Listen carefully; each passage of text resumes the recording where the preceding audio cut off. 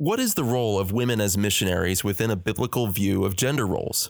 God has given spiritual gifts to all of his believers. Those gifts aren't just given to men who have the gift of teaching, of pastoring. But if we are not using those gifts, the body is disabled. Today, we ask expert missions mobilizer Lisa LaGeorge, plus some lessons she's learned along the way about short-term missions, the good, the bad, and the ugly. All that in just 1 minute. But first, a word from ABWE President Paul Davis. ABWE missionaries are coming beside the lost and the hurting around the world. And through the Global Gospel Fund, they're pulling people from the darkness and training them as leaders. They're planting churches, and they're even beginning their own missions movements.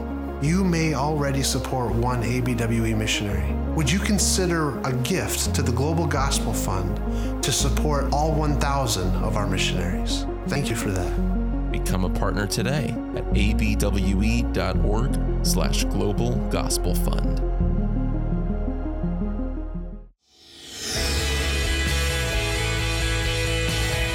Welcome to the Missions Podcast, the show that explores your hard questions on missions, theology, and practice to help goers think and thinkers go. I'm Alex Kochman, Director of Advancement and Mobilization for ABWE International, joined by Scott Dunford, West Coast Advancement Coordinator for ABWE and lead church planter for Redeemer Church in Fremont, California.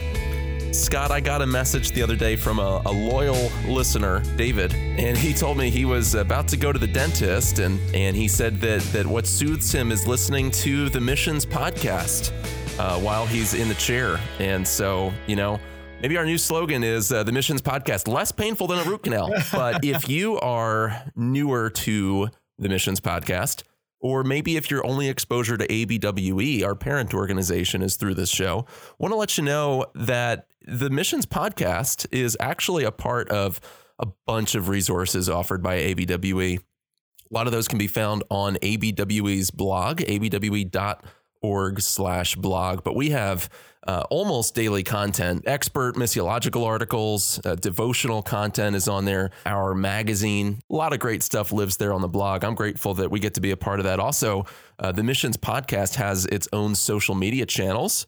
And if you're a loyal listener to the show, you may have noticed that we're putting out a few more clips here and there, little snippets now and then, things that make it easier for you to share the show. And while you're thinking about that, why don't you go ahead and share this show right now and let a friend know that you've been listening. Maybe it'll be of benefit to them as well. I'm really excited to get into today's episode. We have the privilege, and I do mean privilege, of talking to somebody not only that we look up to as an expert in the area of mobilizing and leading short-term missions and doing so as a woman, but also somebody who apparently has been listening to us for a few years, which frankly, I don't understand. I think there's better things that you could be listening to out there. But Scott, tell us about our guest. I agree with everything you said, and I'm really thankful to be able to introduce Dr. Lisa LaGeorge, someone who I feel like I've known a very long time, and I do think I've had some email correspondence over the years, but this is actually the first time we've ever met, even though it's over the internet. I'm really glad to have Dr. Lisa LaGeorge with us. She serves as the director at the Children's Hunger Fund Academy in Sylmar, California. For more than 20 years, she served as a professor of missions and in administration and the Student Life Department at the Masters University in Newhall, California. Very involved with short-term trips, involved with, obviously, teaching about missions, and has been just a missions mobilizer and influencer for many years there. Before she was at Masters, she spent 5 years working in Alaska, working in a cross-cultural youth ministry there. And she's a member of Grace Baptist Church in Santa Clarita, California. She's been to over 50 countries, been involved. She's got a great blog out there talking about all sorts of topics and missions. And Lisa, we are so excited to have you on our show. Thank you for joining us. Can you tell us a little bit more about your story, how you became involved in missions? And we'd love to introduce you more to our listeners. Oh, well, thanks so much, Scott and Alex. It's really a joy to be with you. I got to tell you, I'm fangirling a little bit having this opportunity to be with you. So appreciated your ministry over the years through this podcast. It's kept me current even when I haven't been able to travel as much. And so I'm really grateful for that. I grew up in upstate New York. I was in a town of 917 people and 3,000 cows. And I was in a little Baptist church that had a missions administrator who attended. And so all the missionaries coming home on furlough had to meet with this man. And because my parents owned the grocery store in town, we had food enough for everyone. My parents were hospitable and had all of those missionaries in our home. So as I look back at my engagement in missions, it really started at a very young age, giving up my bedroom for visiting missionaries. And what a joy it was to meet these faithful servants and to see how God had used them in their various skills and vocations, whether they were nurses in Bangladesh or they were doctors or Bible translators. And so we would sit around the table and talk and hear their stories. And so from a very early age, there was nothing I wanted to do more than be involved in missions. I thought for a while that was going to be as a blacksmith in Mongolia because I loved horses and I didn't think I was school material. But the Lord was really kind to me to allow me to keep riding horses, but also see that I could study the scriptures at a deep level and be engaged in helping others also in their understanding of the Word of God. So that's kind of my introduction to missions. So we could have been interviewing a blacksmith from Mongolia today, but we're not. We'll have to schedule one of those a different time. But you've worked for over 20 years in teaching missions and mobilizing students at a college level. So what are some of the things that encourage you or discourage you about this generation in missions? Boy, I think one of the things that encourages me is students' eagerness to make a difference. There's a desire there that we have an opportunity as educators, as mobilizers, to really help shape. I've loved taking my students to the Cross Conference and to sitting and talking with them afterward about these messages from these faithful servants of the Lord and be able to really chew on the scriptures and say, is that really what the Word of God says? And so that's been super encouraging to me, is seeing a desire of students to be faithful to the Word of God, wherever it is that the Lord would take them, whether they end up in the Central Valley of California or they end up in the Czech Republic or somewhere deep in the heart of Cameroon Bible translating. What does it look like to be faithful to God? I think something else that's been encouraging to me has been the communication that is capable, that we have a capacity for now with missionaries on the field. Mm-hmm. And so, before it used to be, I would write to a friend and I would say, can you send a letter to my class about what you're working on right now? Now it's possible to just say, hey, can we get you to Zoom in and spend some time with my students and talk about what it really looks like for you to live in this village and work on this Bible project. So it's a really dynamic age, right, for technology and how that can augment mission and our ability to actually both mobilize and to get the word out about what the Lord is doing in other places. I think some of the things that discourage me, frankly, are that it feels like short-term missions has become kind of a missions inoculation. We're talking about vaccinations a lot these days, but it feels like for a while, and I'm hoping the tide's changing on this, but for a while, it has seemed like if you go on a short-term missions trip when you're in high school, that's it. You've done your piece. You understand missions in its fullness, and you're able to then just kind of move on and achieve your American dream. And so I think that's been discouraging to me, is seeing the misuse of short-term missions in mobilization. I think there's also been a misuse of short-term missions on the field, where churches in the States or North America, I'm not going to blame Canada for this, but we'll just say the States, churches in the States have seen the mission field as a kind of an extension arm of the youth ministry. Yeah. Wow. Yeah, that's true. I never thought of it that way.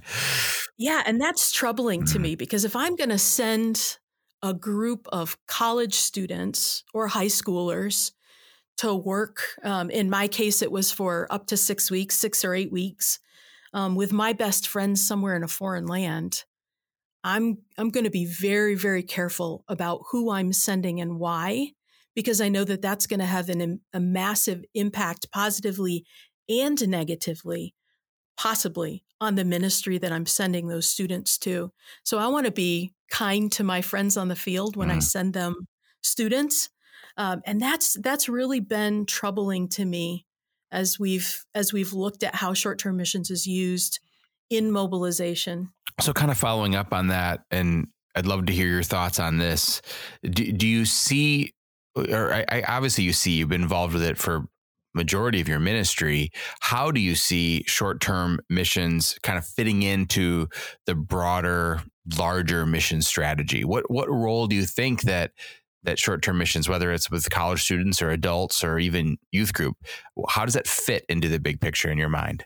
I'm unwilling to say we should get rid of short-term missions, but I think we should probably eliminate about 80% of it. I do think, however, there are some really key ways that we can use short-term missions for the church, both the sending church and the receiving church, and so I think it's impingent on the senders to be very, very careful. I think it can bring great awareness to the sending church as to what God is doing around the world. Right? We as Americans have a tendency to say, oh, we're going to look around and see where God isn't at work and send our missionaries there. I think sending short-term teams around the world helps us to recognize that God is at work everywhere. We're not sending people so he can work in a place. We're sending people to partner alongside with what he's already doing. And so I think it helps bring awareness to what God is doing in the world. I think it helps to really activate people's understanding of how they could be supporting churches around the world. If 90% of our Christian workers are in one location, which is 10% of the world, then 90% of the world is without witness. And I think it's helpful for churches to recognize that. What does it mean for us to care about the other ends of the earth, right? Sitting here in California, I feel like I am at the ends of the earth. And at some point it may drop off into the ocean, but what about the other ends of the earth that don't have the access to the scriptures and the access to churches and the access to resources and that we have here in the West? It's helpful for churches to recognize what's really helping, what's going on. I think it is helpful for a young person who may be considering spending the rest of their life overseas to be able to explore that, to see where the tension points are in their own sanctification when it comes to the magnifying glass of cross-cultural conflict. And so I do think there's an aspect where short-term can help in the mobilization of young people. And I think it also can take a young person who maybe has a thirst for adventure. And I know you guys have talked about motivations in going into missions over even the last couple of recordings. But I think it helps young people take those motivations and really shape them in a way that would be more biblical, not just the romantic view of, I'm going to go hug babies in a village in Uganda. And there's nothing wrong with hugging babies, right? But they can actually take that and see, what is it that God is calling us to do when he says, make disciples and teach them everything that I've commanded you? It is hugging babies, but it's also doing the disciple making along the way. You've already kind of talked about this, but we had a question from another loyal listener, Jonathan Painter. Shout out to Jonathan and Elizabeth Painter. But he's asking, as somebody in his late 20s, went on a short-term missions trip in high school, and now many of the youth group kids, you said that short-term missions is in many cases becoming an extension of the youth group. And a lot of those people that he went on those trips with now have left the faith.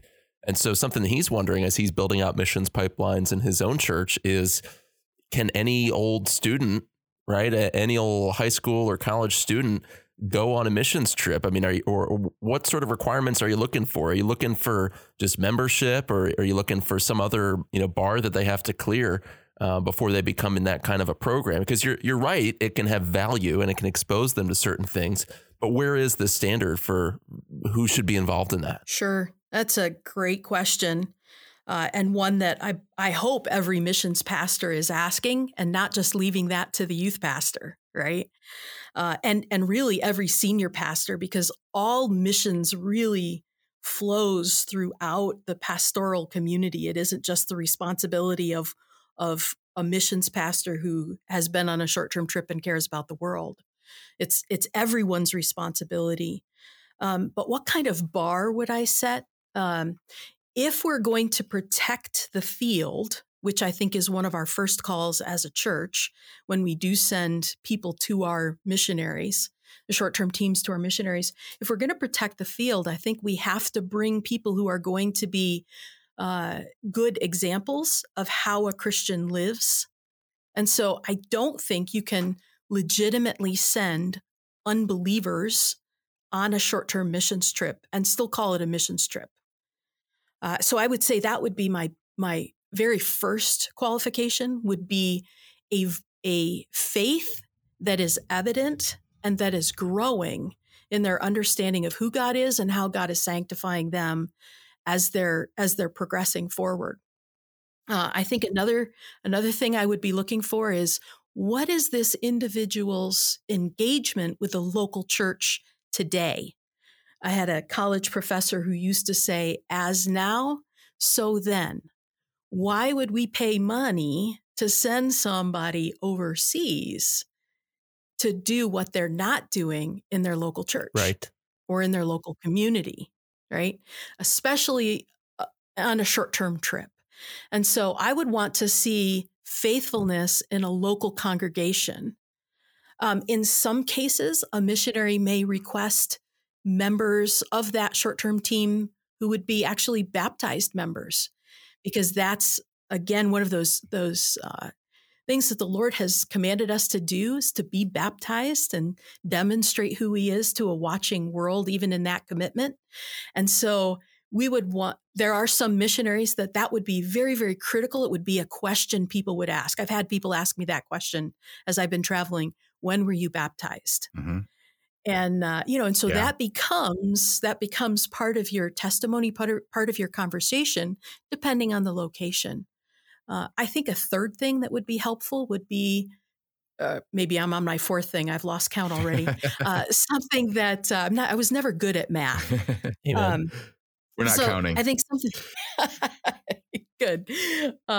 Something else that would be really helpful would be someone who is fluent in being able to communicate very simply the gospel of Jesus. Can someone actually sit down and say that Creator God has made a way for sinful man to come to know Him through His perfect and holy Son? Can someone actually have a conversation with someone in a foreign context and be able to communicate the gospel to them? Again, as now, so right. Then. And that wouldn't necessarily have to be the main focus of the short-term trip. Not every short-term trip is about evangelism, but evangelism ought to be the heartbeat of every believer who's thinking about being engaged in missions. Absolutely. It needs to be. Great advice there. There's a lot more that we could talk about with short-term missions, but we want to dive into the role of women in missions too, and hear your perspective, Lisa, as a complementarian. It's interesting. We'll talk about that more in just a moment. Have you ever been approached by a student expressing a missionary call?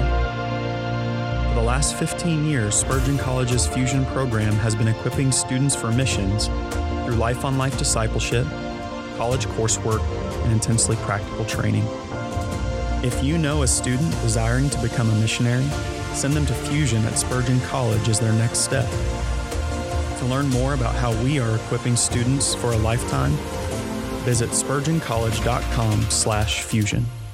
Hi, I'm Scott Dunford, and I'd like to share with you about a new nonprofit ministry established to help churches, Christian schools, and other ministries protect children and prevent abuse. Rich Hamar from Church Law and Tax states that the number one reason that drives churches to court is child sexual abuse. I can't think of anything more devastating to these lives, their families, and our witness before a watching world than sexual abuse that takes place in ministry. The traumatic impact often leaves the vulnerable not wanting anything to do with God or His people. Our efforts toward evangelism, discipleship, and spiritual formation are not only neutralized, but shattered. Evangelical Council for Abuse Prevention was formed to help ministry leaders understand the complexities of child protection and abuse prevention. They are establishing standards and an accreditation program that will help verify that appropriate measures are in place at your church or ministry. Learn more about them. Find a helpful and free assessment tool to help you see how you measure up in this area. Go to abuseprevention.org and click on the link for this resource assessment. Evangelical Council for Abuse Prevention. And this June, attend the national conference. Go to abuseprevention.org and register with ABWE21 as the promo code to receive 20% off your ticket. That's promo code ABWE21 to receive 20% off. Brooks Buser, president of Radius International. I am here with Mark Dever, senior pastor at Capitol Hill Baptist and president of 9 Marks. When you go to a culture that's a different language than yours, you're ending up in a kind of majority language that's been reached. And there are other peoples still more hidden, and it's those people who are often almost entirely unreached, and they take more cross-cultural effort.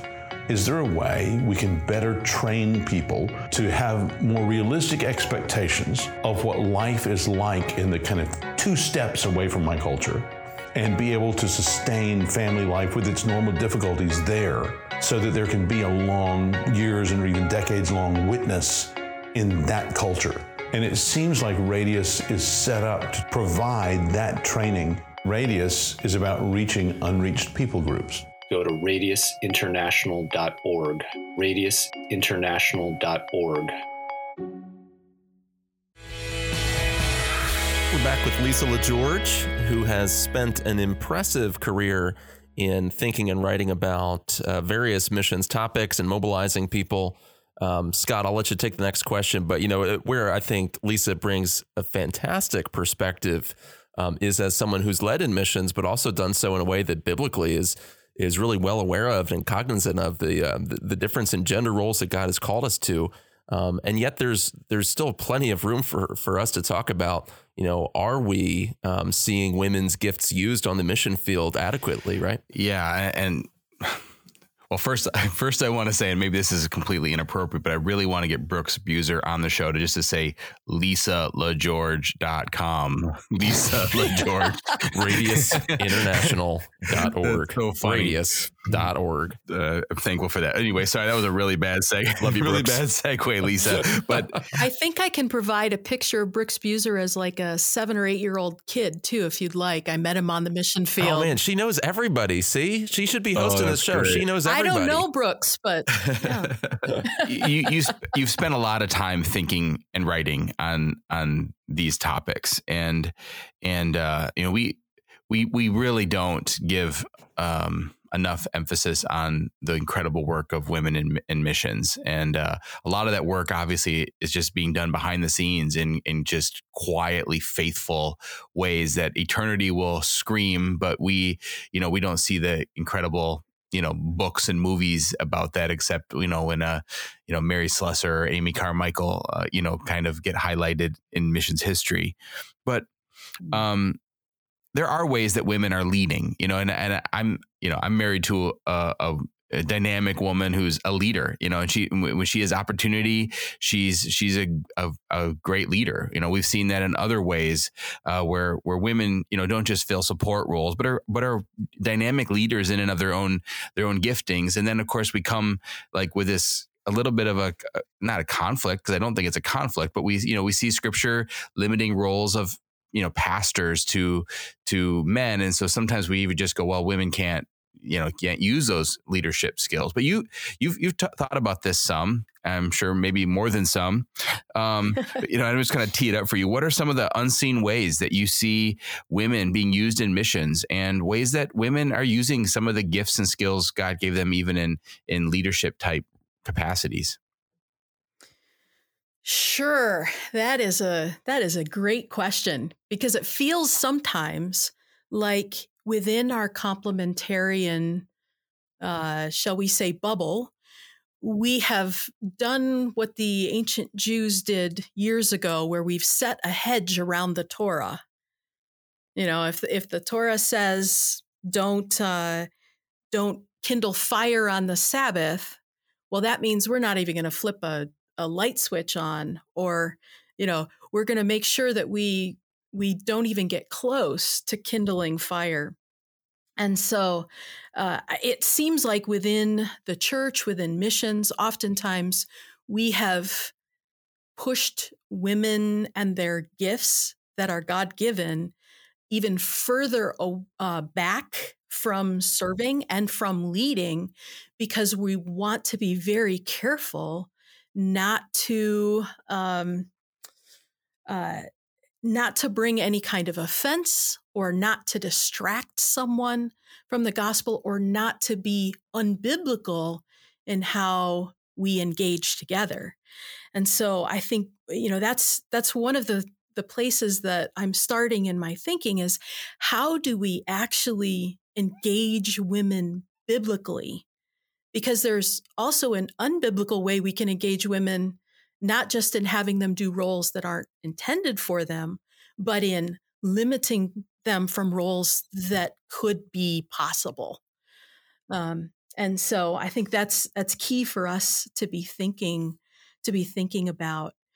In unseen ways, I think women have many spiritual gifts, just like the men in the body have. They're gifts that are given by the Spirit. And I think one of the things that jumps to our minds immediately is the gift of hospitality.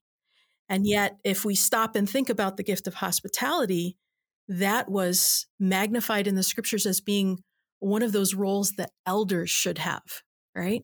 So it's not, hospitality isn't just for women.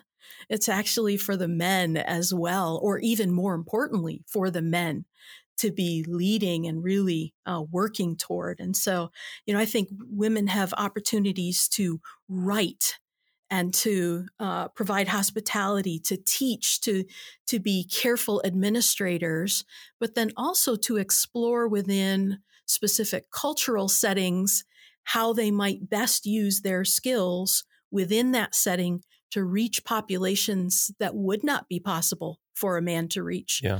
I have been teaching classes in church history, missions history, women in the church over the last 20 years. And one of my heroes is a woman named Lilias Trotter. And she served in North Africa for over 40 years.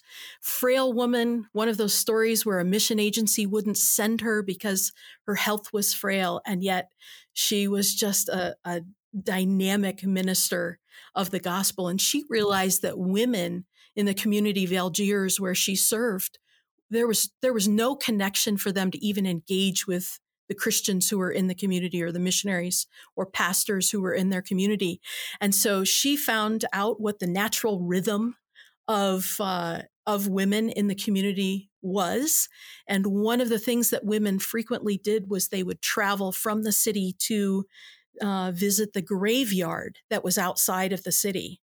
And it was hot in the desert there. And so Lilias actually went out and bought a home halfway between the city and the graveyard. And then I believe it was around 1905 or 1910, she wrote home to England and said that she would like to bring to the service young women who could, if heart and hand be ready, could serve in such a way as language would allow. And so her idea was, let's develop our home as a center of hospitality to actually begin teaching these women. They would come in, they would get water, they would rest in the coolness of the courtyard, and then they would proceed on. And so she began developing relationships with them in that way. She was also an artist. I think this is another way where we can see women just really flourish in using the skills that God has given them. Teaching both in the area of children and in practical skills and ESL, but always keeping in mind that whatever the role is, just as I mentioned before with short-term missions, that there's an aspect of recognizing we are making disciples. We're not just supporting the men. We as women are making disciples, and we are teaching people to know the words of Christ and his teachings along the way. Yeah, I mean, I think that that's critical because, that it is difficult. There's two different types of complementarians, right? There's the type of complementarian who is complementarian as a technicality.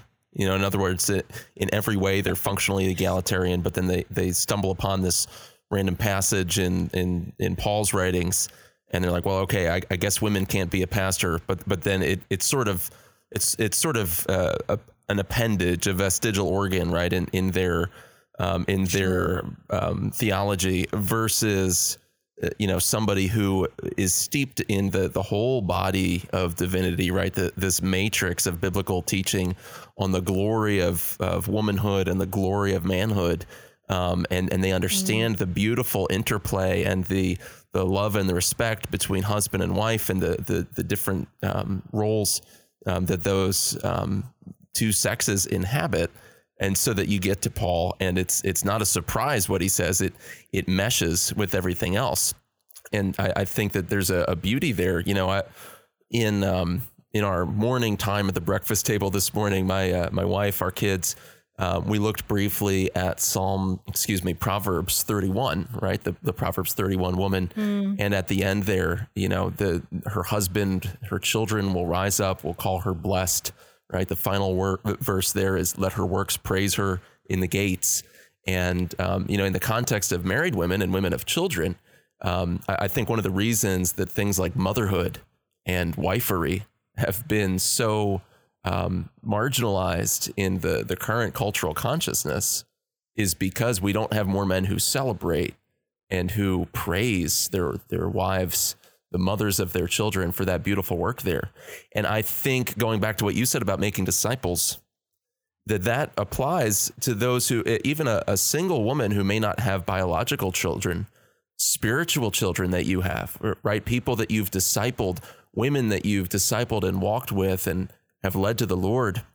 There's a beauty of the sort of spiritual motherhood there, to where even, Timothy, a man occupying pastoral leadership in the church, the Apostle Paul says, hey, remember what Lois and Eunice, is it Eunice? Lois, anyway. Yeah. Mm-hmm. Yep. Thank you. But remember what your mother and grandmother taught you, right? There's a beauty there. There's a spiritual parentage there, as well as obviously the physical parentage there.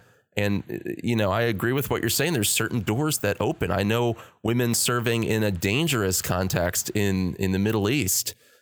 We actually interviewed them a long time ago on this show, but in this country, the toughest missionaries out there. They're yes. But if you were a male missionary going into that context, you'd be viewed very suspiciously. People would assume you were there to convert, to rally people together. Maybe you're a government spy. They, as single women, they really do fly under the radar, and they're invited into the lives of women and children and families in a way that a man wouldn't be. And God uses that for the sake of the gospel. That's not an accident. There's a beauty there. So I want to hear your perspective, Lisa. What do you wish that churches and pastors knew about the ways that women can be used in missions? I mean, I think, first of all, I would love for churches to recognize that God has given spiritual gifts to all of his believers. Those gifts aren't just given to men. They aren't just given to men who have the gift of teaching, of pastoring. But every believer has a gift. And here's what I read in the epistles of Paul. If we are not using those gifts, if every believer is not using those gifts, the body is disabled. Yeah. And so I think I just want to start there and say, use every bit of the body and recognize that my role as a single woman isn't just to go sit in the nursery. Right. Now, somebody needs to, right? This is the second time I've said it's not about holding babies. I like babies. Really, I do. But I don't think that that's necessarily the only place that I can be used in the local church. So I think that's one thing, is just recognize that God has gifted us with gifts. And we need to find ways within the church to use it for the good of the church. And for the benefit of the gospel, really. I think something else that would be very helpful is for churches to recognize, and I would say this is a trend that I'm seeing in missions that concerns me, and that's the trend of saying our church needs to refocus our mission sending strategy. Now, focus isn't a bad thing, right? I think focus is good. And I do think there's probably a lot of scattered focuses that people have had. But in this trend that I'm seeing, especially in my neighborhood, theological neighborhood, churches have said the only thing that we're going to do is pastoral training, or specifically church planting as the pastor of the church plant. And so that means that if you've got let's say a principal of a missionary kids school serving, say, somewhere in Asia, and all of a sudden your church strategy has changed, it's quite possible that that church is going to call that veteran missionary and say, we're going to withdraw our sending support and our financial support within the next 6 months unless you become a church planting pastor. Right? So that trend is something that actually, I think, is actually diminishing the roles, the additional roles that women can have on the field. Because that narrowness means there's only one stripe of ministry possible that our church is going to support. So if you're a teacher and you want to go teach missionary kids, we're not going to send you, or we're not going to support you to go. And so I think this trend, I think the mission committees, the pastoral team really need to take a look at that and say, what does it mean for our church to support men and women in the area of missions? Totally agree. I mean, we're just I want to, like, we're working on an issue of our magazine right now. I mentioned the magazine at the beginning of the podcast. It's all focused on the critical nature of teams. You can't, Paul surrounded himself with teams, right? He had Aquila and Priscilla. So did Jesus. Right. Yeah. And if your goal is to create a thriving body of Christ, you need every member of the body exporting to a new field and place and people group what each part of the body does. Absolutely. One of my pet peeves when I watch the NBA is watching, you may be a Lakers fan being down in LA, but like when I watch LeBron, he's always whining because he's not getting, the calls that he thinks he deserves. And so, people are always like, hey, wow, these superstars get special treatment. And I as you were talking, I kind of felt like grieved, in my spirit, like, I mean, how many times do I, as a pastor, kind of like, no one noticed the thing that I did, or, I didn't get enough affirmation from my preaching. And you do see kind of like a lot of this, like, woe is me pastor talk on the Twitter sphere, and it, as you were talking, it highlighted for me, we do kind of have an expectation that, like, yeah, everyone gets gifts, but pastors get special gifts. And I don't think we need to democratize leadership.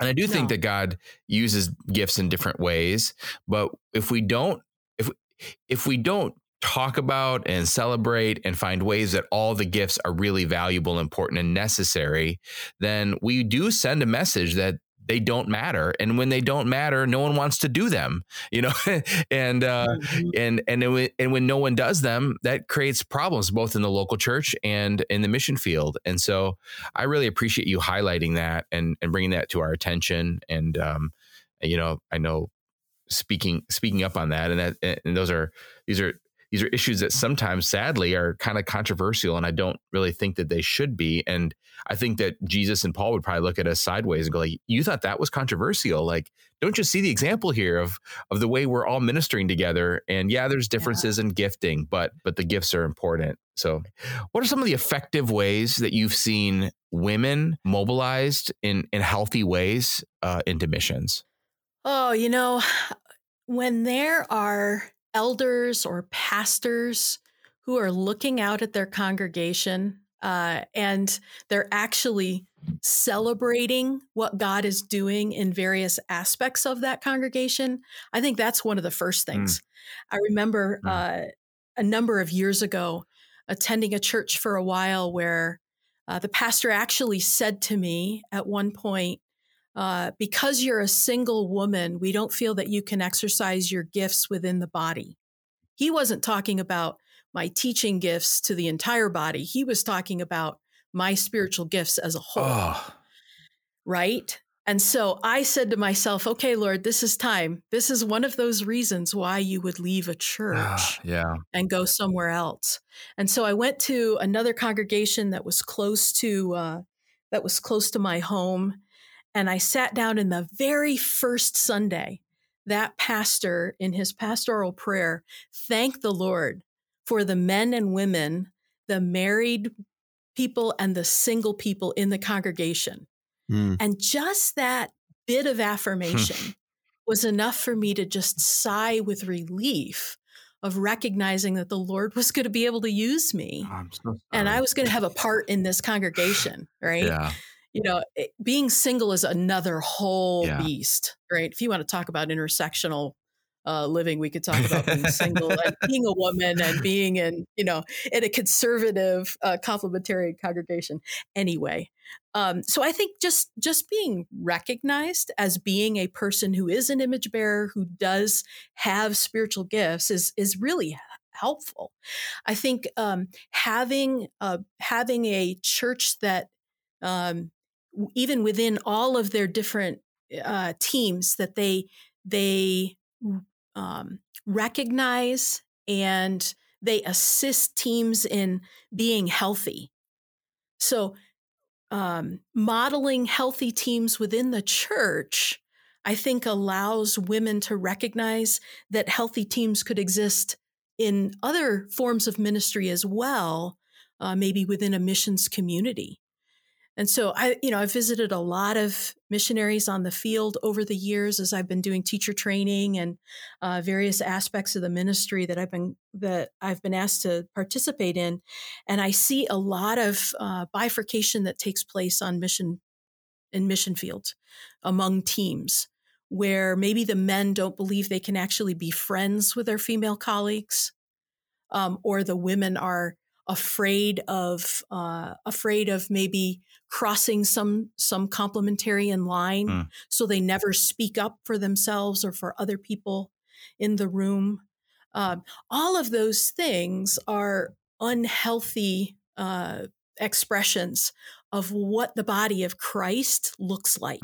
And so if a church can actually form those healthy teams, promote good, godly, biblical family relationships for singles and marrieds, for men and women together, I think that begins to give women hope that they too could be used both in that local church and be sent by that local church to help form other local churches, wherever that might be.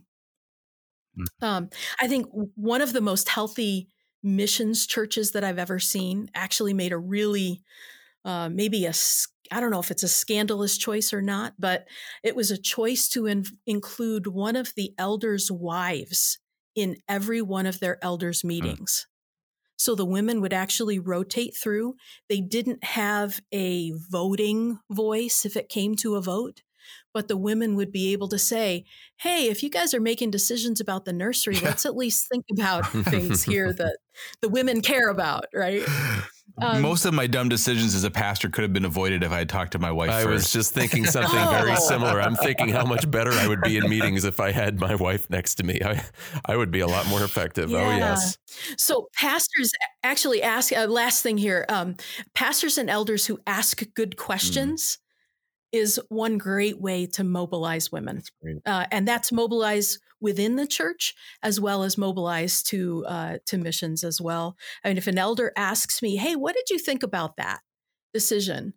That's just very helpful for me to be able to express, to influence, and to be able to utilize my gifts of observation and experience to help in building the church. Well, and I think Satan would want nothing more than for the world and for the church to view the biblical view of the roles of the sexes as something oppressive, whereas, his yoke is easy and his burden is light, right? His commandments are not burdensome, 1 John 5. And in the Old Testament, you have, Yahweh drawing his people with bonds of love. And that's in reference to the law, right? The God's law is his bonds of love. And so, operating this way consistently and the beauty of the way that God designed men and husbands and pastors to lead and for women to be in supporting and helping roles in those ways is a beautiful thing, but we can make it ugly. We can make it feel less than beautiful. And so what are some examples of ways that are biblically faithful, also effective, that you've seen agencies and churches utilizing women in missions? I love hearing when agencies are actually looking to have women as a part of their teams. They're giving them a voice on a field council, or they're asking them to train and mentor younger missionaries. Those are just some amazing ways to recognize that God's gifting in their missionaries and those experiences. I'm involved in a really dynamic church that loves missions. And I've only been in this congregation about 2.5 years, but I've been very encouraged by the missions pastor having conversations with me. Sometimes it's just a bump in the hall, where you go, hey, what about this? And he and I will banter a little bit, and then we'll circle back around at another point. We've taught a class together on missions, one of the online classes that I teach for the Master's University. And we've had opportunities to really say, okay, how is it that God is encouraging our body to continue to engage outside of these walls? So I think engaging people to mentor, to care for people, inviting them into their families, making them a part of their families, and encouraging teams on the field to do this.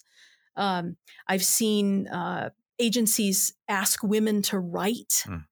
And so those voices of clear thinkers, it's very encouraging. It's encouraging for me to see a thoughtful presentation of a missions experience from someone who has a similar experience that I do. And I think it's also helpful for male colleagues to read a woman's experience and to be able to be more thoughtful and more caring in the process. I think in some ways, if missionaries and mission agencies would view gender and generations as carefully as they view crossing culture, it would actually give us some really keen understanding of how to love and care and communicate with people who are not our gender or who are not our generation. You're spitting fire, Lisa. Thank you so much for that. From my music stand. Yeah, from your music stand on the floor next to the piano. That's right. That's right. We are really thankful for your coming on. We're thankful for your perspective and you're taking the time to talk to us. So many more things I wish we could talk about, but unfortunately our time is running short. How can people get a hold of you? How can they find out more about your writing, your ministry? If someone wanted to have you even come and speak or teach on missions, how can they do that? Sure. It's pretty simple. I have a blog that I do some writing on a couple times a week. I bring some of my missionary friends on to join me in guest posts as well. And that's just LisaLaGeorge.com. There's a contact list there, or contact opportunity there, so people can email me. That's one way to get a hold of me if you'd like to see some more of the work that I'm involved in here at Children's Hunger Fund. You can find us at children'shungerfund.org. I actually am recruiting for summer interns right now. If you know of a college student that would like to get involved in a nonprofit missions opportunity, you can find us there at children'shungerfund.org. I also do some curricular development here with CHF, and we have a museum experience that right now, because we're in California, is only online, but that museum experience is at povertyencounter.org. Or we also are working with Vacation Bible School curriculum with Answers in Genesis, with a little missions moments helping young kids, some of whom are being exposed to the scriptures for the first time, also be exposed to missions and what God is doing around the world. So those are just a few ways people can find me on Twitter also. Very good. Well, thank you, Lisa. We're so grateful that you've been listening to the show. Thank you. Thank you for joining us today, sharing your perspective. And thank you for listening as well. To get more content, go to missionspodcast.com. And before you leave, make sure you share this episode. Also, leave us a positive review and a 5-star rating in your app of choice. You can email any questions or comments that you have to alex@missionspodcast.com. Until next week, thank you for listening.